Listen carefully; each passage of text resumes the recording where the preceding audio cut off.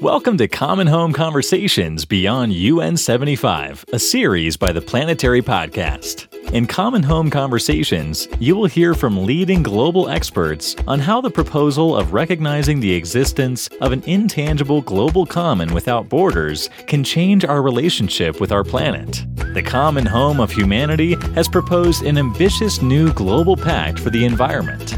The adverse effects of climate change span across borders and beyond territories.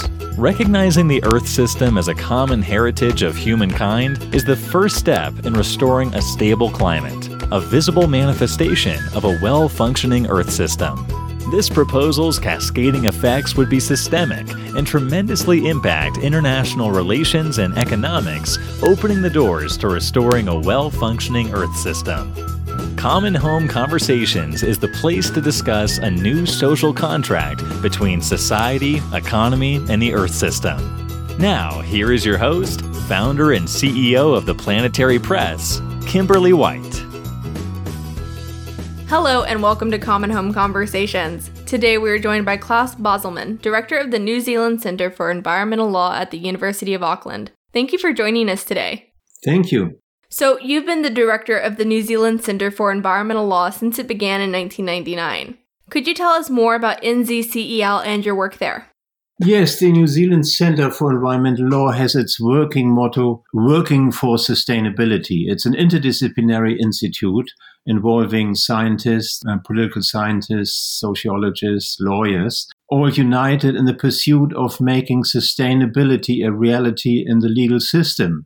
And what that means, of course, first of all, sustainability needs to be clearly defined. And that has shaped my work in the 1990s as somebody who has joined the Rio Earth Summit, where sustainable development was first negotiated.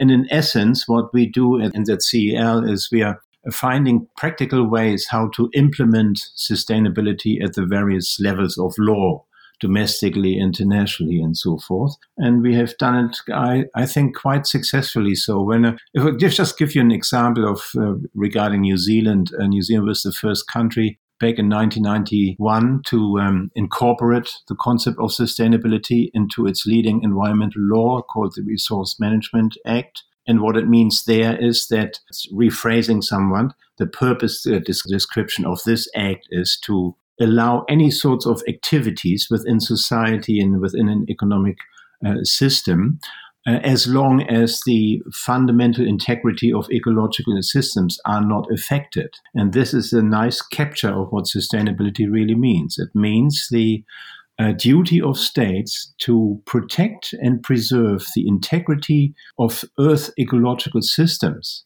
It was for the first time incorporated into the Rio Declaration in 1992. And so ever since we have been working on this. And we have done this also internationally in the form of being a founding research center that formed the IUCN Academy of Environmental Law, which is really the global umbrella organization for all environmental law scholars and environmental law research centers. So that has been a very gratifying experience. We're working obviously with research centers around the world, all in pursuit of basically transforming our current system of rather fragmented environmental law. So that's what we are doing. That's really interesting. And New Zealand has been at the forefront, leading globally with climate law, and what you guys are doing, that's fantastic. Now, jumping into my next question. You're the co-chair of the Scientific Committee of the Common Home of Humanity. Now, one of the main innovations that CHH has brought for public and academic discussion was conceptualizing one global common without borders, the Earth system. As a professor and expert in international environmental law, how do you see the concrete legal solution that goes beyond the soft law declarations? Yeah, the notion of a global common without borders is a real challenge to the existing system of international law. We are more familiar with global commons in plural, acknowledging areas outside national jurisdictions, such as oceans, Antarctica, the atmosphere. The notion of global commons harbors a certain duty, a degree of moral duty in terms of stewardship or guardianship. It has further been expressed in the notion of common heritage of humankind, which acknowledges a shared responsibility for areas that are subject to common heritage. So there's a certain familiarity with the notion of global commons, and as such can be incrementally implemented in international law. Now, when it comes to singular, a global common, without borders, this is the real challenge. And of course, it's a reflection of Earth as a whole, a physical reality, a spiritual reality, and yet the law has largely been ignorant of this phenomenon called Earth or Mother Earth. The closest thing that lawyers tend to accept as a description of reality can probably be described as the Earth condominium, right? The idea that sovereign states, they own little apartments in a huge condominium that they all share. Just a situation that we have. You rent an apartment or you even own an apartment, but you also have to take care of the overall house that, your apartment only forms a part of. And this image tells us that by virtue of being interested in protecting your own apartment - country, you need to follow the logic of wanting also a healthy apartment next door, and furthermore, the functioning of the entire building that your apartment sits in. So this stipulates the need, or sort of articulates very nicely what states, by virtue of being part in this complex system called planet Earth, are up to and what their responsibilities really are. They need to go past responsibilities that you have as neighbors, right? Sort of one state to the others. We need to have common responsibilities for the global common, as this notion is articulating this. So this is the new challenge, and of course has been expressed in some way or other, not necessarily in soft law declarations per se, but in a number of international documents. And of course, the discussion continues, and it is very exciting to see some developments in that area. Absolutely. So what exactly does this mean in terms of the history of international law?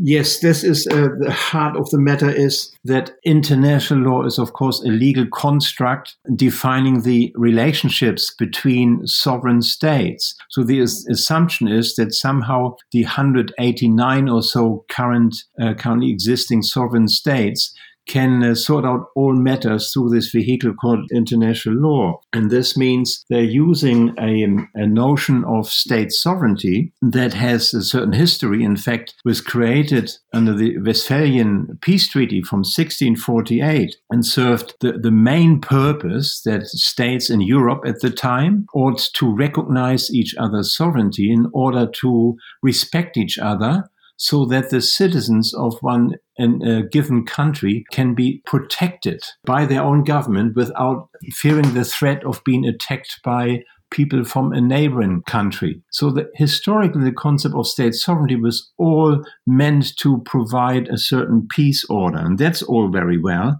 even though, as you all know, hasn't very well functioned in practice. But nevertheless, the principle of state sovereignty has its absolute legitimacy. However, what do you do in a situation when these sovereign states discover a problem that cannot be dealt with a pure notion of a sovereign state? And this is a phenomenon that we all share the natural environment.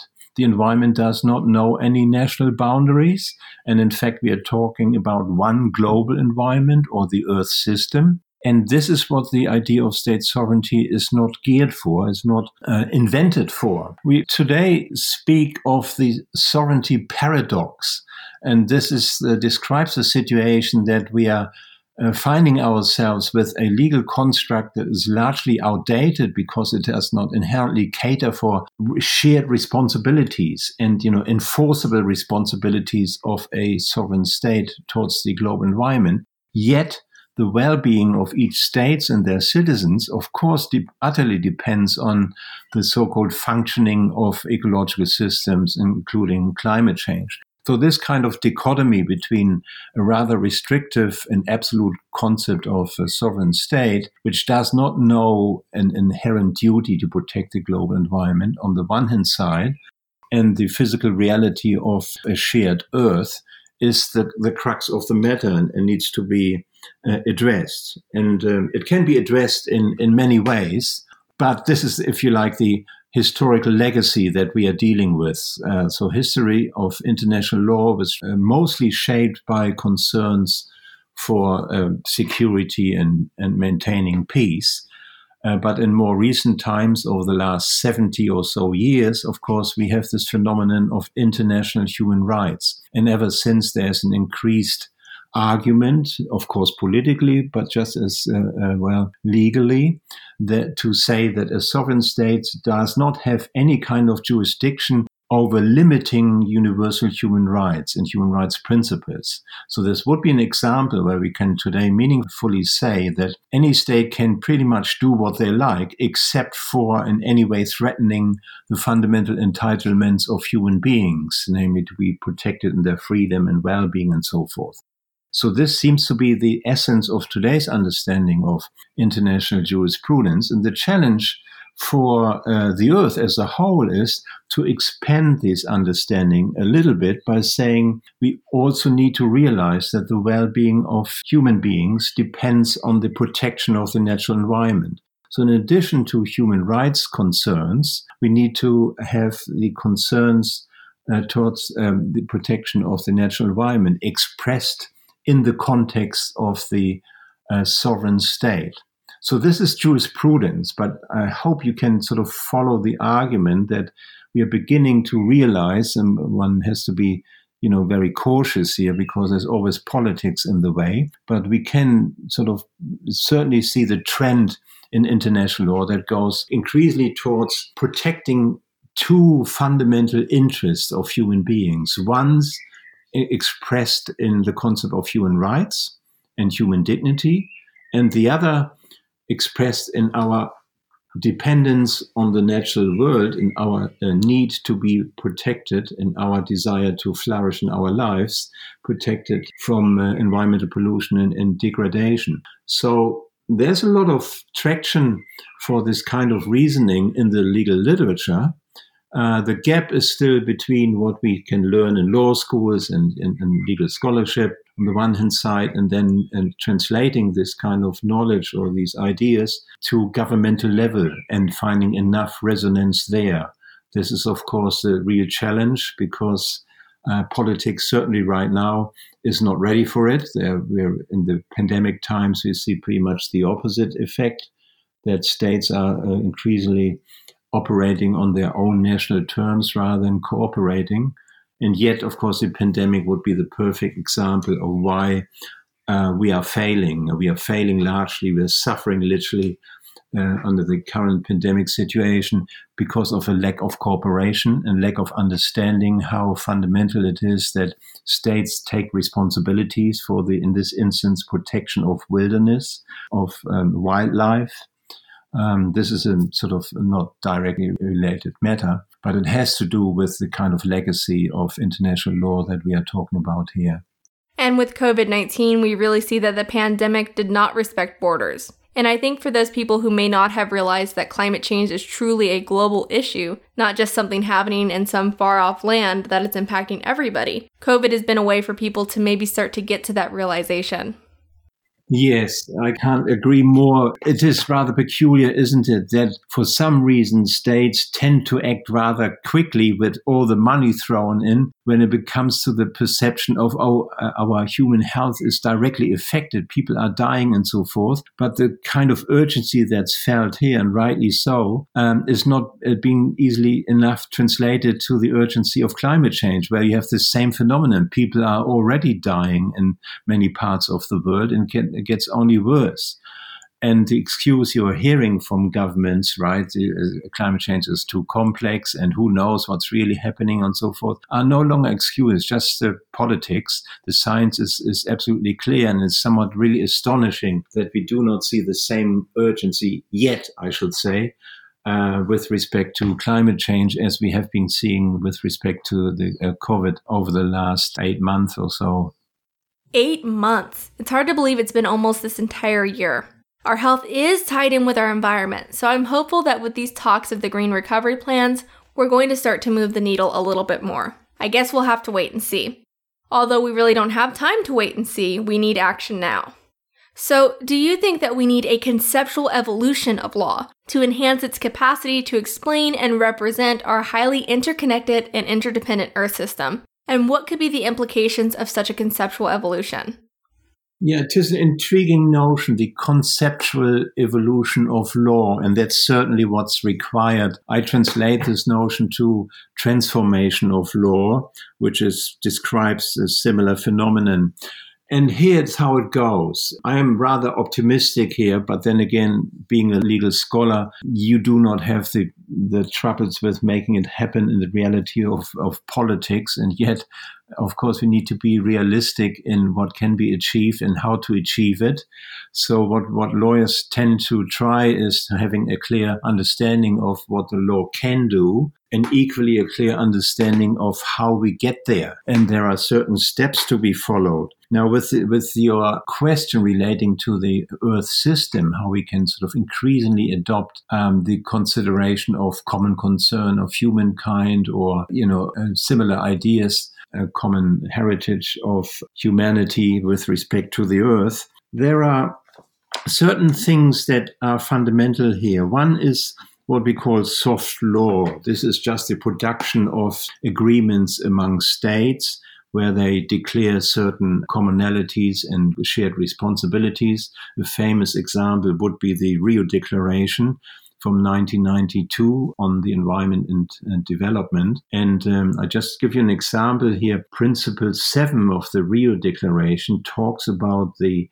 obligations of states to cooperate in order to protect the integrity of Earth's ecological system. There you have the acknowledgement of the Earth system already in 1992. And not only that, it's defined as a duty of care, and arguably a legal obligations of all states to take this duty seriously, meaning legally enforceably. So this is a soft law notion repeated in some 25 international agreements. All the time you have the reminder of the drafters, and again, the drafters were states, right? Representatives of countries, to say that states have a responsibility to protect the integrity of Earth's ecological systems. The next step, in order to make it more real, would be to what we call hard law, having a convention or an internationally binding treaty that articulates these notions.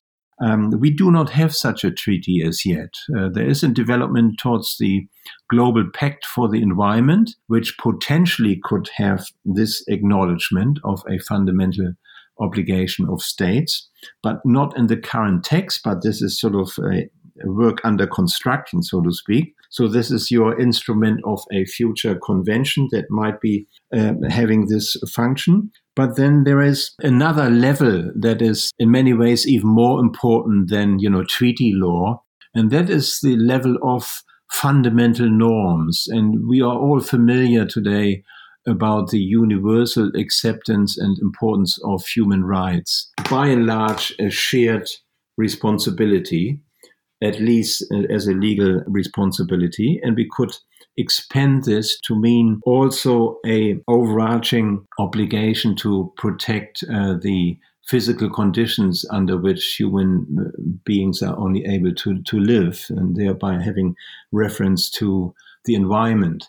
Now, these things are to do with so-called general principles of international law. Human rights are seen as, one of those general principles that exist regardless of any specific treaties that states may have or not have signed.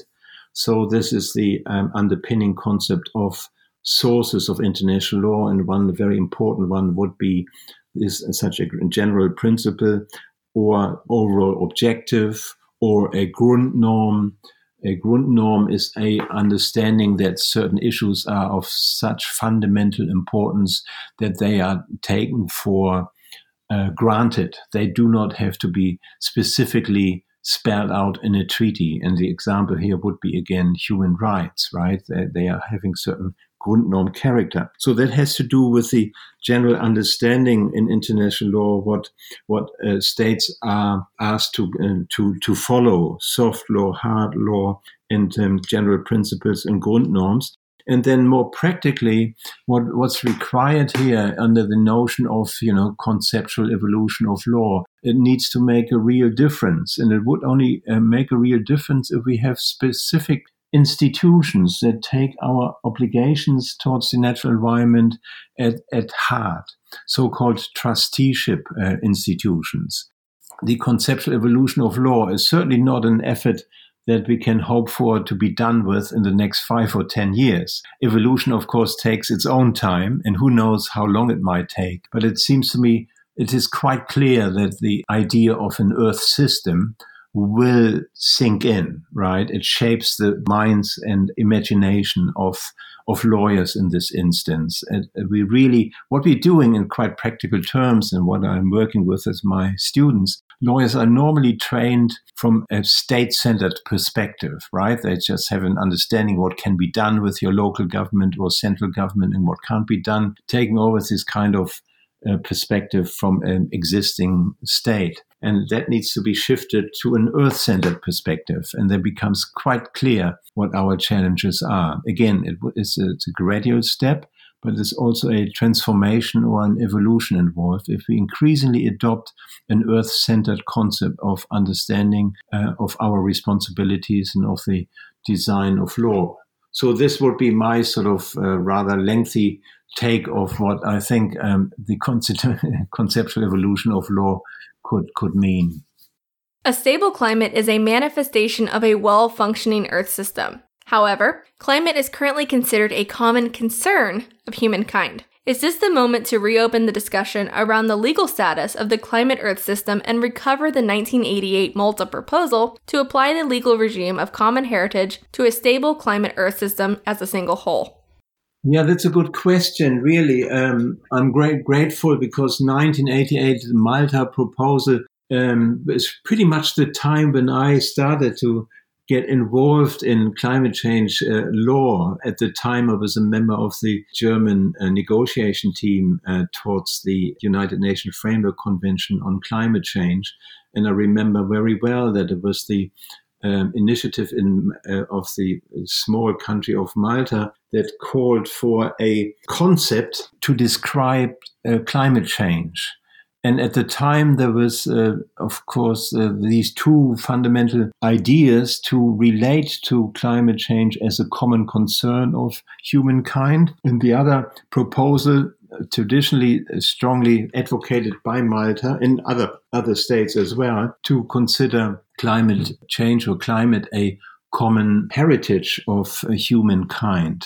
Now, the difference between those two is still controversial. At the time, the common concern notion was celebrated as being more stringent. If you're concerned about anything or something, then you're committed to certain actions. So this is behind the notion of common concern. And those advocates of common concern were dismissing the notion of common heritage as not being so stringent. And I would argue the other way around, because historically, in Malta again, is a good example, because that's where the scholarship over centuries, I should add, thanks to Catholicism and to the theology of several centuries, to fundamentally consider the earth as a heritage, meaning we in Christian terminology, earth has been given to us, human beings, so we can enjoy it, but not in any way destroy it, because we have a fundamental obligation to pass it on to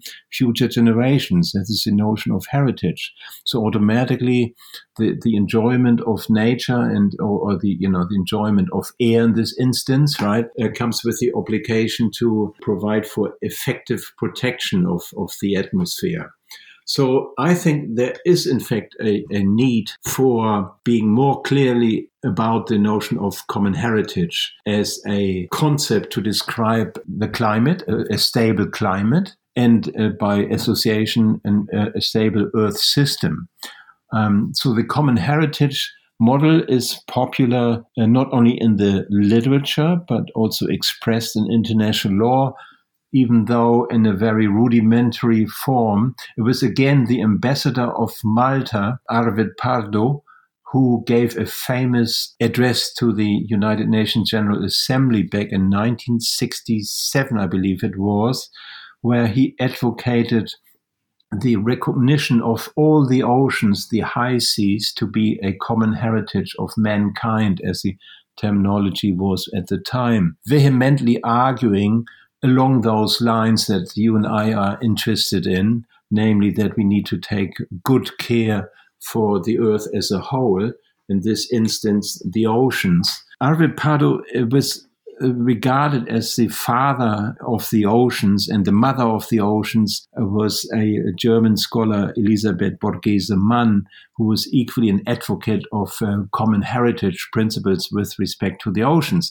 So that's how it found its entry into international decision-making, and we eventually ended up with the United Nations Convention on the Law of the Seas, which does not acknowledge the high seas as a common heritage, but the seabed or ocean floor is in fact acknowledged as a common heritage, which is not enough, obviously, to address the complexities of climate change and so forth, but is a very good example of what's meant, at least historically meant, by having a reference to common heritage or intangible heritage with respect to the Earth system. It fundamentally means in law that in order to benefit from this heritage, we need to have effective protection mechanisms. The reason is that, of course, these areas we are talking about, whether it's oceans, the atmosphere, climate, right, or the Earth system as a whole, does not belong to anyone. It is not subject to any property, cannot be. By definition, it is freely accessible to all of us. But it harbors the question, who's in charge of protecting it? The answer is we all are, expressed in the notion of common heritage. So I would think, with respect to an effective climate regime, which we desperately need, we can't rely on the Paris Agreement and on ongoing negotiations. There needs to be a far more fundamental understanding that the atmosphere as a whole requires a legal status, and the legal status would indeed be the common heritage notion rather than the common concern notion, which I think is too weak and has certainly not done anything. Essentially, it only means, common concern only means, yes, we are concerned, but how concerned we are and what we need to do about it, it's up to us, it's up to the sovereign state. The common heritage logic is much stronger than that. But again, like everything in politics and law, it's not so much the label we put on things, but what we really associate with it. I would suggest there's a strong philosophical and legal support for the notion of the intangible common heritage as one of the most forceful ideas that require what I call trusteeship responsibilities of everybody who's associated with it. So let's just hope that the climate debate, especially in the pandemic and post-pandemic time, will increasingly focus on the subject matter, the atmosphere or the climate as a whole, and not Paris Agreement and not kind of, negotiations that are ongoing. We need to have a far more fundamental understanding that we have a shared responsibility for the atmosphere, expressed best your question in the context of a common heritage. Absolutely. So, can the innovation of recognizing the existence of one intangible global common be the base for a new global governance regime of planetary stewardship? Yeah, so this raises the issue of legal status or institutionalization of care for the environment. Now, I would suggest that the global common as a base for global commons would lead us to a regime of Earth trusteeship, which is a little bit more than just a different name to planetary stewardship. I would think that planetary stewardship rightly addresses the morality of this situation. Like, we need to organize our societies and our lives as human beings within the boundaries, within the planetary boundaries. But in order to have a stronger sense of what it means, to live within the boundaries that the planet gives us, yes, we need to have a stewardship or guardianship understanding of our responsibilities, which basically is a situation, if you like, parents look after their children, right? They're minors. If you are younger than 18, parents have a guardian role in legal terms. However, I would suggest the notion of trusteeship is stronger than both stewardship and guardianship, mainly because the concept of trusteeship is one of the oldest legal concepts we know from Roman law times, and also expressed in civil law countries and the continent of Europe and common law in England, to mean basically that trusteeship is a form of governance where a person or institution acts on behalf of others who cannot act themselves for all sorts of practical reasons. And under this notion, right, to not only act on behalf of others, but in the best interests of others. Again, a parents-children relationship comes to mind, but it goes far deeper. There was an understanding in German legal context, for example, that you have responsibilities towards future generations, expressed as Treuhandpflicht or trusteeship duties. You have to have the best interests of future generations in mind in whatever you do today. And in more recent times, trusteeship governance, as I said earlier, has been introduced into international law in the context of the Trusteeship Council and attempts of states, sovereign states, to take good care of those people who are not governed by sovereign states. And this taking good care is expressed as a trusteeship responsibility, acting on behalf and in the best interest of another entity or other people. So the notion of Earth trusteeship is closely associated, in my opinion, with the notion of intangible global common or Earth system governance. It's the logical institutionalization of our responsibility towards the Earth system. And it can be done in practical terms, right? The trusteeship responsibility expressed at United Nations level with new institutions. And I mentioned it earlier, the possibility of an UN Earth Trusteeship Council, but equally could be expressed at national levels, either expressed in a constitution, where it's then clear that the state would have a legally enforceable trusteeship responsibility towards the natural environment, so that citizens can actually take their government to court if they're not discharging of this duty appropriately. Or in other countries such as New Zealand that do not have the same constitutional understanding, where you do not have a written constitution that's per se supreme law. New Zealand is a sort of common law country like UK and others. We do not have a written constitution per se, but we do have interesting developments in law, such as the Whanganui River trusteeship model that I explained earlier. In this way, New Zealand would be in the position to commit to legally enforceable trusteeship governance. So that's my take of planetary stewardship. Simply, in my terminology, and not just me, there is an Earth Trusteeship Initiative. This is a group of more than 100 human rights and environmental organizations. We have been working towards a new declaration that's called a declaration on, well, the full name of this document that we have drafted over during the period between 2016 and 2018 are the principles for a universal declaration of responsibilities for human rights and Earth trusteeship. It's a bit of a mouthful, but it was meant to be a historical advancement from the famous Universal Declaration of Human Rights from 1948, which had its 70th anniversary on the 10th of December in 2018. And at that particular day, we adopted, and that's the Earth Trusteeship Initiative, adopted the Hague Principles in the Peace Palace in The Hague, where also the Earth Charter, I should add, Earth Charter was very much behind the idea of the Hague Principles.